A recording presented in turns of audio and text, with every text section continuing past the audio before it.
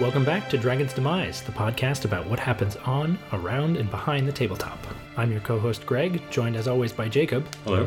And today we'll be reviewing Betrayal at the House on the Hill and its expansion, Widow's Walk. But first, let's talk about what we've been playing.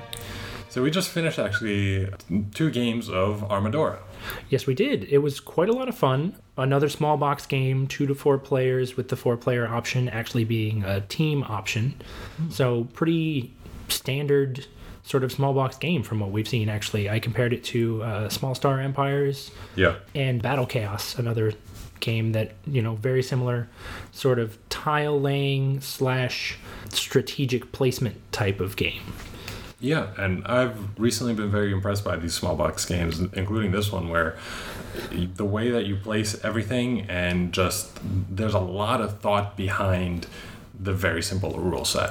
So this one is pretty much territory control. You go about, you place palisades to create the territories, and at the same time you're also placing your warriors, who have numbers of 1 through 5, as power. Whoever has the most power in the territory at the end of the game gets the gold in that territory. Simple. That, of course, leads to other things. A rule that says that you can't have any territory with less than 4 squares.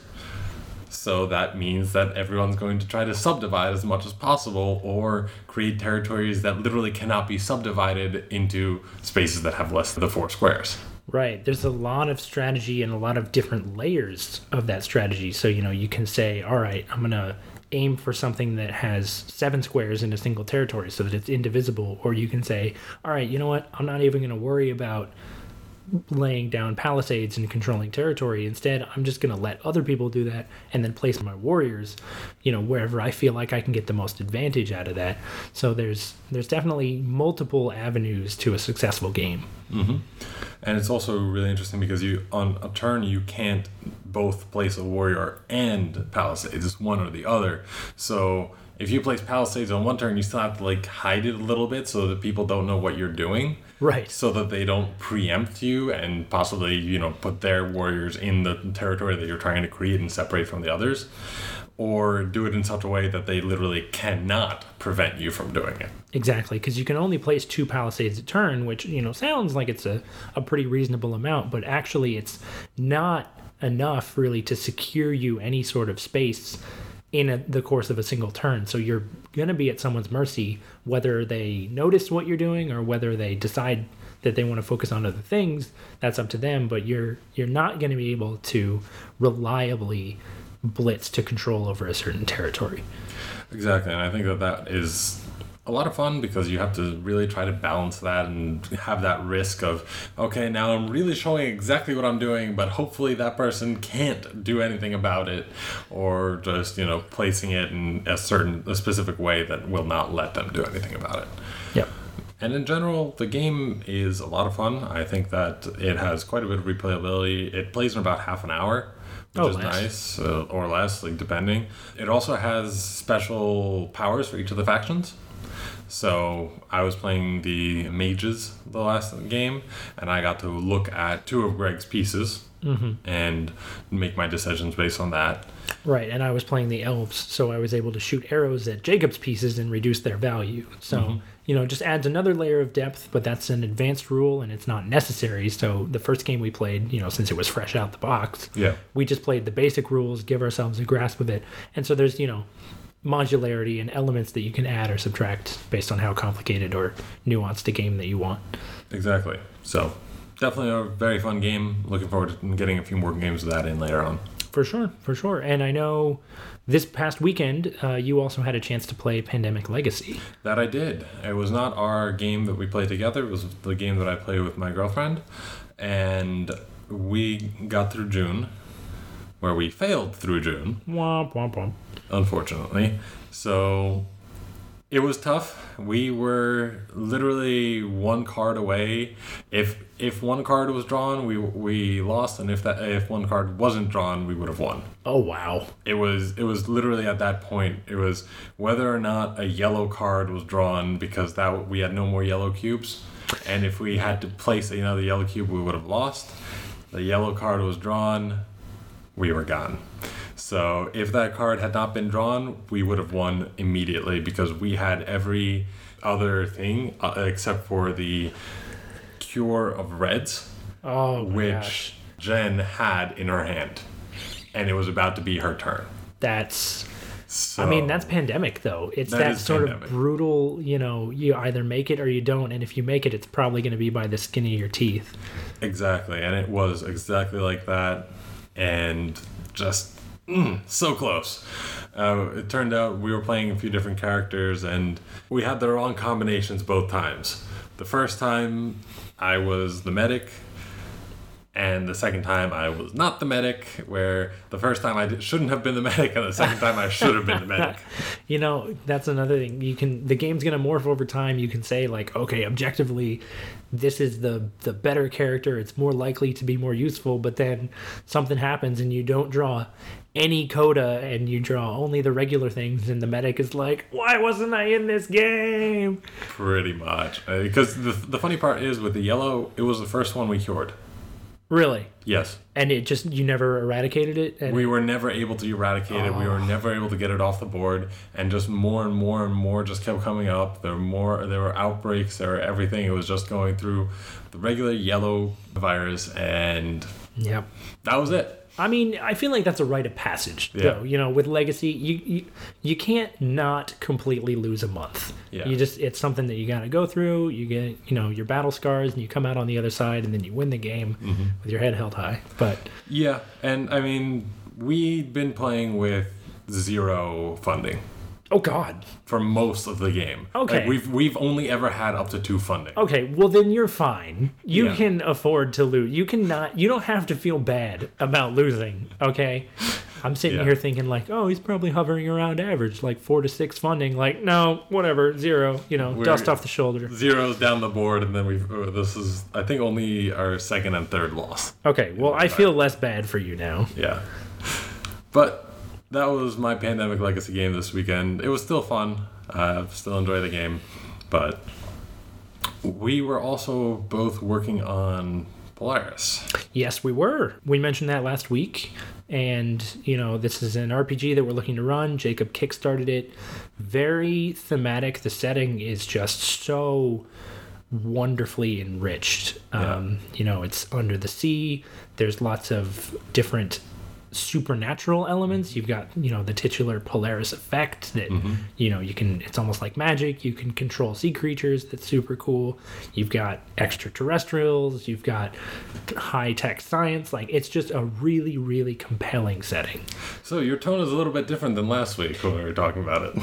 And that's because I'm focusing on the setting. My feelings regarding the system have not changed terribly much. I do find during the process of character creation that the skill system has just been incredibly unwieldy, incredibly cumbersome. The statistic that I cite, because I counted because I was in pain, is that there are 83 skills. And of those 83 skills, 19 of them are branching skills, a la, knowledge or craft from Dungeons and Dragons. So you have an incredible number of skills that you have to either memorize or just be able to flip to. And all of them are pretty integral to understanding how your character functions because of a concept called limiting skills, which says, it doesn't matter how proficient you are at, for example, using a melee weapon. If you are underwater and your underwater maneuverability skill, because of course there's a skill, isn't that high, then you only succeed using the much weaker proficiency for underwater maneuvering than you would if you were using like a melee weapon. And it's just very complicated and interlocking system, which I'm sure will be fabulous once I get used to it and once I memorize it, because that's what I do. But for the process of character creation and for the process of, like, if I'm coming at this from the perspective of a new player, this is an incredibly overwhelming system. Yeah. But as you were talking about earlier, the actual flavor of the system and the setting itself just captures the imagination. Oh, it's phenomenal. It's great. And they've got all these, as you're reading through the history, they've got these little story hooks just dropped in there. It can be as simple as one sentence like, oh yeah, this submarine went missing 2 years ago. Like, what? Tell me more about, I want to explore that. That's a campaign. There you go. Exactly. And that's... when I first heard about the system, I didn't even look up the skills or anything like that. I was just like, oh my god, this someone was talking about it on YouTube on some video, and I was like, this is awesome. It just the campaign, the whole setting itself just captured my imagination, and it was just immediately, boom, I want that. Let's play it. Let's try it. Well, we've got 4 or 5 people on board now, so we'll have to see how that goes. Yep, so look forward to that. And that's a look at what we've been playing and what we've been preparing to play. And now, time to reveal the haunt and our review of Betrayal at the House on the Hill, along with its expansion, Widow's Walk.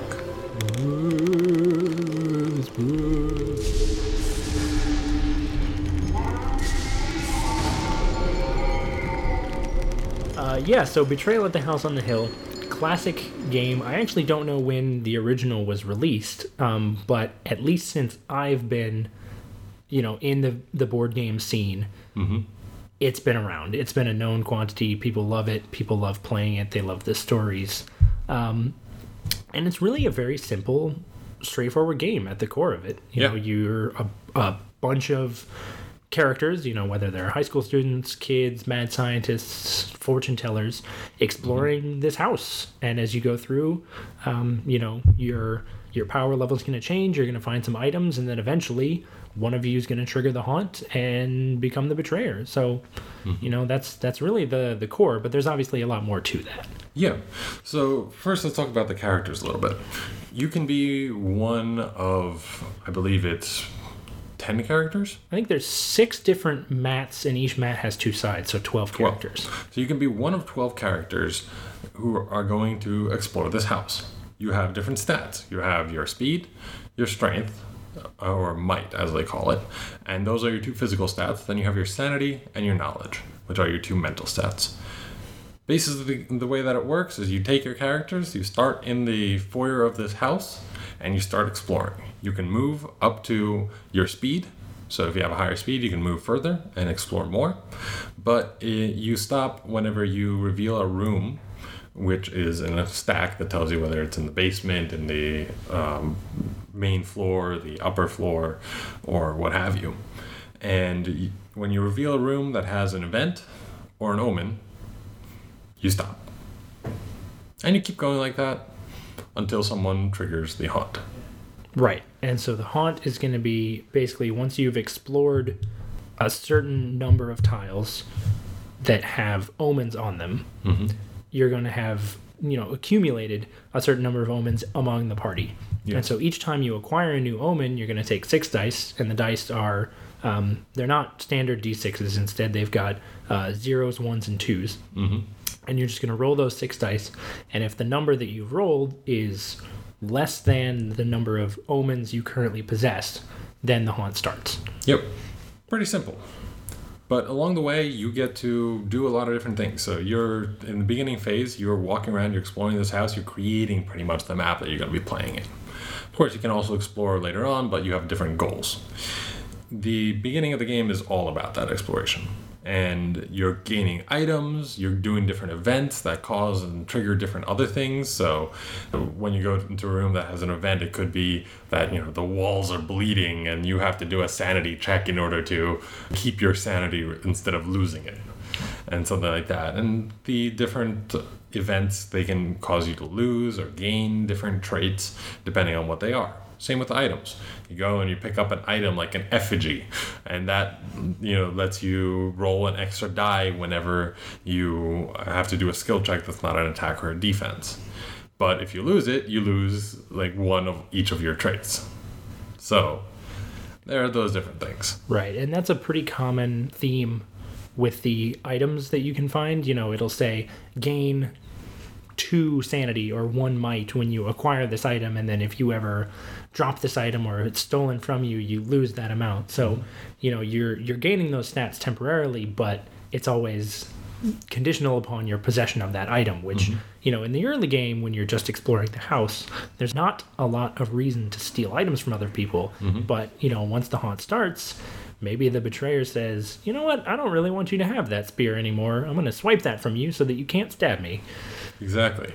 And these different items, you keep them on you and you use them throughout. They can be very helpful with trying to get through the obstacles, getting through the different events and things like that. And the increases and decreases to stats really do matter, because if you get to the lowest point on any of your stats, so any of the 4 of them, you're dead. Now, the interesting part about this is that the scale of each of your stats is different from anyone else. So just because you're on the 3rd slot doesn't mean you're at 3 knowledge, for example. You could be a really smart character who at their beginning point on the 3rd slot is at 5, versus another character who focuses on a different stat and they could be at 2 or something like that. And then when you go up, you could go from 2 to 2 and then to 3 and then to 4 and then maybe have another 3 4s after that to max out. Versus, going down, you could even have a minimum of 3 speed as it is, but then you take 1 more speed damage and you're dead. Right. There's a sliding scale, but it doesn't necessarily start or end at the same point for each character, or even, on different sides of the same character token. But the way you take damage in the game is interesting as well, because it's never taking damage to a specific stat. Whenever you take damage, you're going to take either mental or physical damage. So say you take 2 dice of physical damage, so you would then roll 2 of those dice, and so you're going to be taking anywhere between 0 and 4 physical damage. And once you determine the exact number, that's going to come from either of your physical stats, and you get to choose. So in addition to having the sliding scale that gives you a buffer against death, you've got that insurance of, okay, well, my might is naturally pretty low, but I've got decently high speed, so I can afford to take a couple of physical hits on my speed before I really get into the danger zone, which adds a level of survivability that is pretty sorely needed given how punishing the game can be.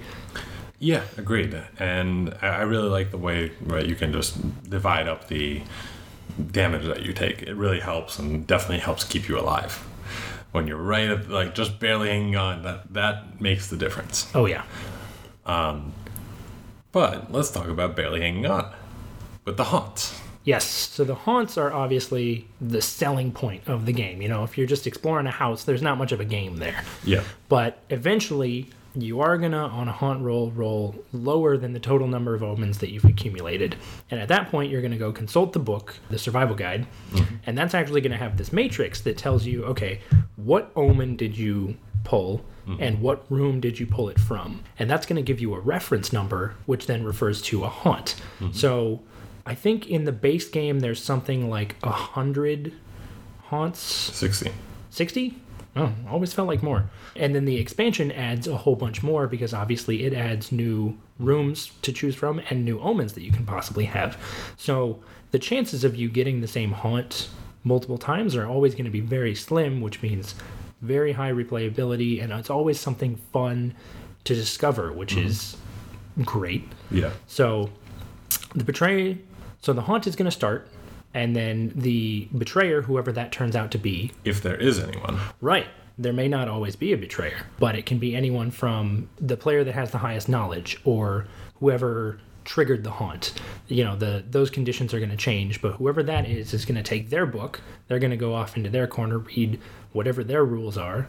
The remaining survivors are going to read their rules, and then when everybody's ready, they're going to reconvene, and now the game has changed. It's not just about exploring the house. Now, each of the survivors is going to have a very definitive goal, and the betrayer is also going to have a definitive goal that's trying to prevent them either from escaping or from stopping them, and it's just very fluid in that sense. Agreed. The game really feels like you take every single B-movie trope and you put it into this game. You have everything from zombies to Frankenstein to like demons and clowns even. You've got everything that you can think of that is in any B-movie horror, except for maybe Thanksgiving, because I don't think that they managed to put a killer turkey in there. I wouldn't be surprised, though. We have not seen all the haunts yet, so That's true. It is possible. So all of these different kinds of tropes, everything like that, those are going to be the things that the haunts bring up. So you could be fighting a ghost, you could be trying to stop the person who betrayed you from summoning a demon into the house. And they all have really fun flavor text in the actual books. So, while you're doing this, it gives you like this little bit of atmosphere that usually someone tries to read out in a creepy-ish voice, which is always a lot of fun. And then you also have, of course, win text for either the betrayer or the survivors. And so it's just a very, very good, flavorful game. I think that it has a lot of really interesting scenarios. Each one is different, and each one also introduces some kind of different mechanic or different need or goal, which is really good, I think, because most of the game is actually pretty simple, but this gives you that extra bit of, now I'm going to have to do something different in order to get to this or to change this, and now there's these other rules and these other things coming up. Right, yeah. The core mechanics of exploration, and then once the haunt starts attacking, are really very basic, and then the haunt is just going to flesh those out in ways that are both unique and enjoyable. Exactly. But no game is perfect. That's right, and there's definitely a lot about Betrayal at the House on the Hill, even as strong a game as it is, that could be better. We both agree that the rules clarifications that come along with the haunts could be stronger. The base game, those core mechanics like we talked about are very simple, but when you split up the haunt into, okay, this is what the betrayer does and this is what the survivors do, you've got two sets of rules that are sometimes talking past each other almost. So I actually distinctly remember one scenario where the betrayer had a victory condition and the survivors had a victory condition, and those two things weren't mutually exclusive. And I don't know if they counted on that just being an extreme corner case, but we ended up experiencing that scenario, and we were like, we have no idea who wins, because this says that the survivors win, this says that the betrayer wins, and there's nothing about a tiebreaker or what happens if both of these conditions are met. So I think just clarifying those rules and kind of buffing up that language would go a long way towards solving those problems when they do occur.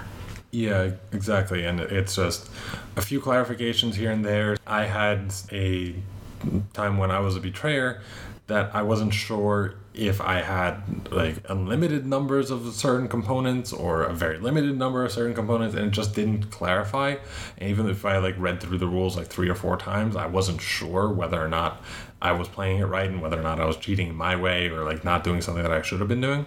So I really think that is one of the weaker points.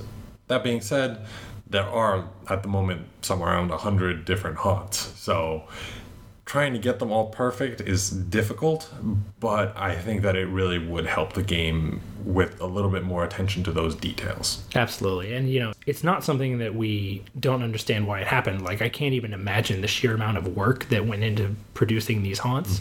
But, it's just one of those things that as players, we experience these and then we're kind of like, they could change that. And, games are coming out with multiple editions now. Maybe if they release a new edition, they'll take that feedback and they'll incorporate it. So I definitely have high hopes for the creators. The second thing that really bugs me a bit is some of the components. So the cards for the characters are little cardboard pentagrams, and they're cool. It makes sense to have it as a 5-sided shape because you have one of the different skills on each side. So you have 4 sides taken up by that, and then the bottom. So makes sense, really cool. But then how you're supposed to keep track of the skills on the slider is using these little cheap plastic things that do not stay on. So it's just one person knocks into the table just a tiny bit, and you don't know whether you were on the 4 or 5 level. Your whole character is just messed up. And I've gotten to the point where I just don't play with those cards anymore. I just have that in front of me to know where my base is, but use an app on my phone in order to actually use that versus using the components that they give me. Right. And I think one of the things that really speaks to that problem is that, this isn't an app that you've created yourself. And in fact, it's not the only one. Yeah. Like, I know for a fact that there are multiple different apps for tracking stats for characters at Betrayal on the House on the Hill, which means that there are lots of people out there who are experiencing this problem and who are experiencing it to such a degree that they're motivated to actually create something that intense to solve it. Exactly. So those components are really frustrating. And then there are so many tiny little pieces in the game. So this is one of those games that I think came with like 3 or 4 punch boards, and all of them had like little tiny pieces in them that you're like punching out. Circles for some monsters, these little teardrop shapes for others, and those are color coded, so that's not as bad. But then you have these little black triangles, diamonds, hexagons, and other shapes that all have writing on them. And they all look like each other. So it's just like strength check written in like a little white font on this black triangle that you're trying to dig through all these components just to find that one.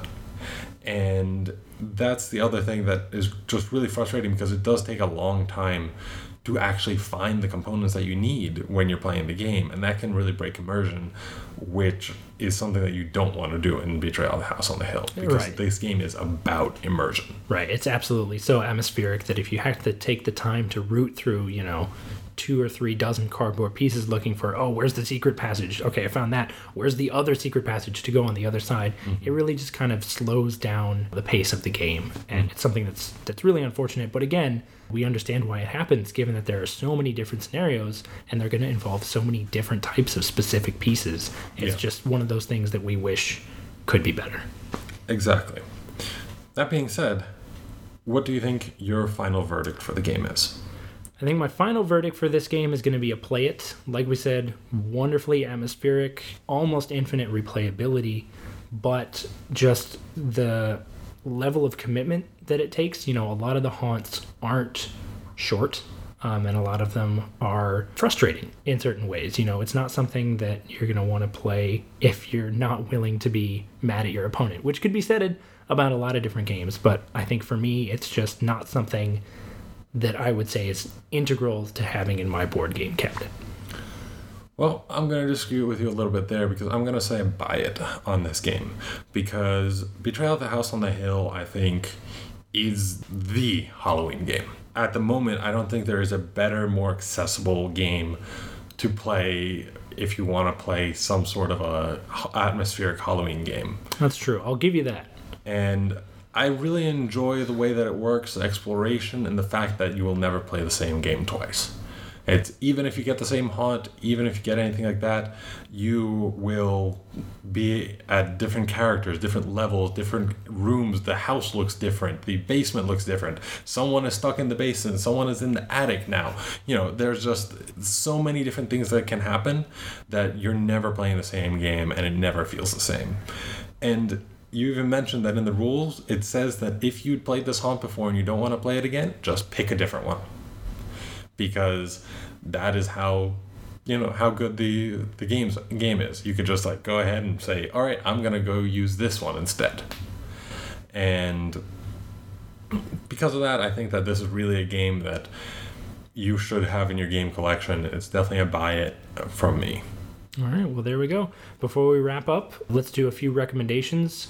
Betrayal at the House on the Hill is a really great game if you liked Dead of Winter. It's that same sort of semi-cooperative, but with semi-betrayal elements, and it has a lot of the same themes in terms of that sort of atmospheric, oppressive, classic horror feel. Yeah, where Dead of Winter is just focused on zombies. Betrayal has all the different ones and is a little bit of a lighter game and a little bit of a faster game, honestly, than Dead of Winter. It certainly is. But another one that I will mention is Descent, and that's Descent 2nd Edition. And that's also got a very similar 1v all kind of feel to it. So just like Betrayal is, a lot of times after the haunt, you have one person controlling the monsters, the enemies, or something like that. And then you have the heroes who are trying to get to a certain goal or do a certain action in order to win. And you've got the same spatial, like, moving around aspect and people chasing each other around. So if you like that part of Descent, totally recommend Betrayal. All right, and last but not least, the Dungeons & Dragons board game Castle Ravenloft has a lot of the same tile-based explorations and a lot of the same evolving strategies and a lot of the same evolving scenarios.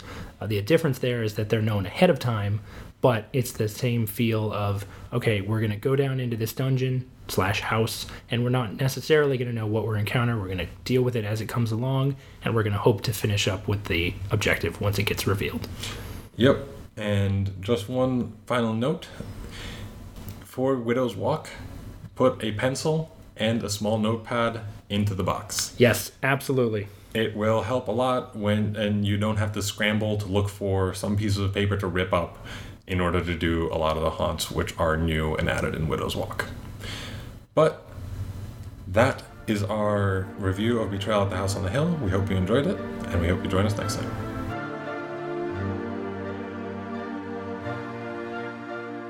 Thank you for joining us for this week's episode of Dragon's Demise. Be sure to check out our YouTube channel for the video version of this podcast, as well as other videos coming soon. We hope you join us next time for our review of Splendor.